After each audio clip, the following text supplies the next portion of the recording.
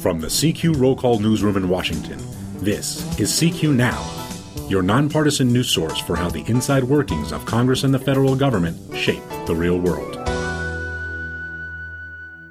A tumultuous and unusually productive year for Congress ended quietly on December 18th with the passage of a $1.1 trillion spending bill to keep the government running and a package of tax breaks for businesses and individuals worth about $680 billion.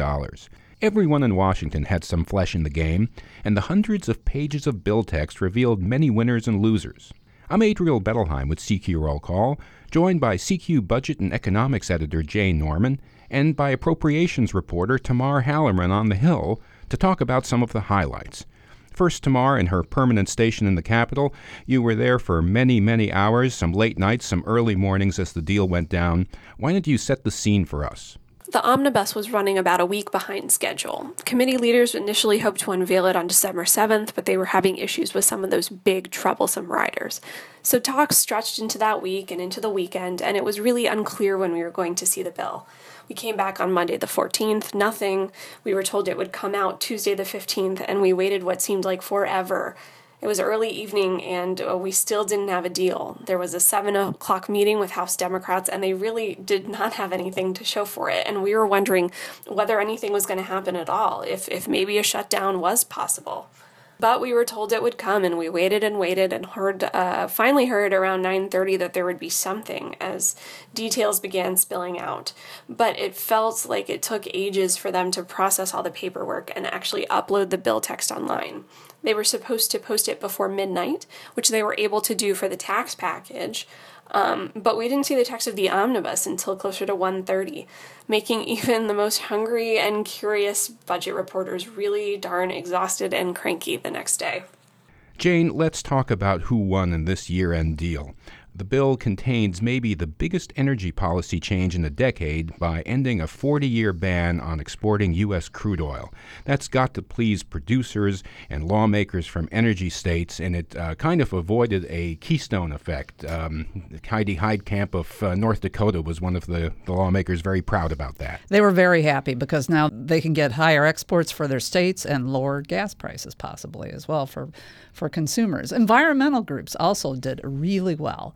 The negotiators who were involved in putting together the final version of the omnibus took out these Republican policy proposals on water pollution, ozone, power plant carbon commissions rules, all of these riders, these policy riders as we call them, that were aimed at undoing President Obama's climate and environmental agenda. So that was a big win for them. Planned Parenthood, the women's health group, dodged a concerted effort that began last summer with a series of undercover videos that purported to show the group profiting from the sale of aborted fetal tissue.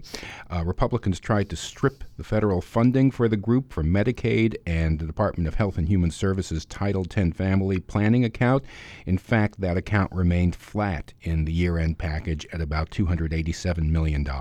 And you know, when we started on this whole process of negotiation on the omnibus, everybody thought that the big hot button issue would be refugees and trying to stem the flow of refugees into the United States following the Paris terrorist attacks, and then even more so after the tragedy in San Bernardino. But that kind of just went away in the end. The package that was negotiated did away with a House plan that would have effectively frozen the flow of refugees from Iraq and Syria.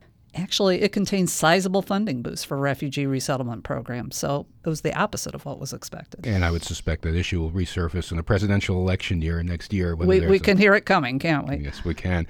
Among the other winners, 9/11 first responders who won a long-term reauthorization of a health program and an extension of a related compensation fund, elevated by 11th hour pestering from comedian Jon Stewart, who really mounted a lobbying effort along with some of the first responders to the 2001 terror attacks. That was rolled into the package as well. With help from Senator Chuck Schumer, who is probably going to be the next minority leader or majority leader in the Senate, depending on who has control. Very powerful lawmaker supporting that as well. So let's talk about some of the losers, and we start with e-cigarette producers. Yeah, they lost. They wanted to exempt many of their products from the Food and Drug Administration's approval process. And had they won, it could have set up the industry with an easier pathway for new products going forward. Instead, the FDA is going to come up, we expect, with a deeming rule early next year that will put e-cigarettes and certain other products like premium cigars under its regulatory power for the first time. Wall Street was disappointed. Republicans failed in efforts to further chip away at that Dodd-Frank financial overhaul.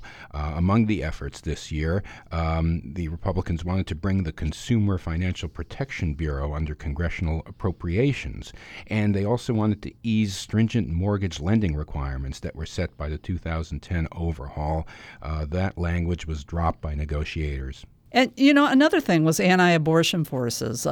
They did not win new language expanding the conscience clause to opt out of abortions, another issue we really thought was going to be a big deal, and that went away as well. And there were many in the House Freedom Caucus who were particularly very unhappy that they did not get any advantage at all for the pro-life forces in this bill. The omnibus also did not reinstate the Mexico City policy, which would bar aid to foreign organizations that provide abortions as part of a menu of family planning services. So they lost out big on that, too. We should point out that Planned Parenthood will come back, that issue will come back early next year in a budget reconciliation bill President Obama is sure to veto, but that the House plans to send up as soon as it comes back in January. That would call for a one-year funding ban as well as a gutting of major provisions in the health care law. So, again, another issue that will resurface. Also among the losers, Verizon and Comcast, who lost when negotiators dropped language that would limit the Federal Communications Commission's ability to enforce its net neutrality rules. And those are, of course, aimed at preventing Internet providers from discriminating between content creators. So some big business interests didn't do that well. Surprisingly, except for Big Oil. Big Oil did great. American Petroleum Institute probably having a nice holiday party. Nice holiday party. Lots of shrimp. Well, it's been a great year, and we appreciate the efforts of Budget and Economics editor Jane Norman and her hardworking team following this package through the end. And until next time, I'm Adriel Bettelheim, thanking you for listening. You can follow us on Twitter and Facebook at CQ Now, and you can download our podcasts on iTunes and SoundCloud. Happy holidays.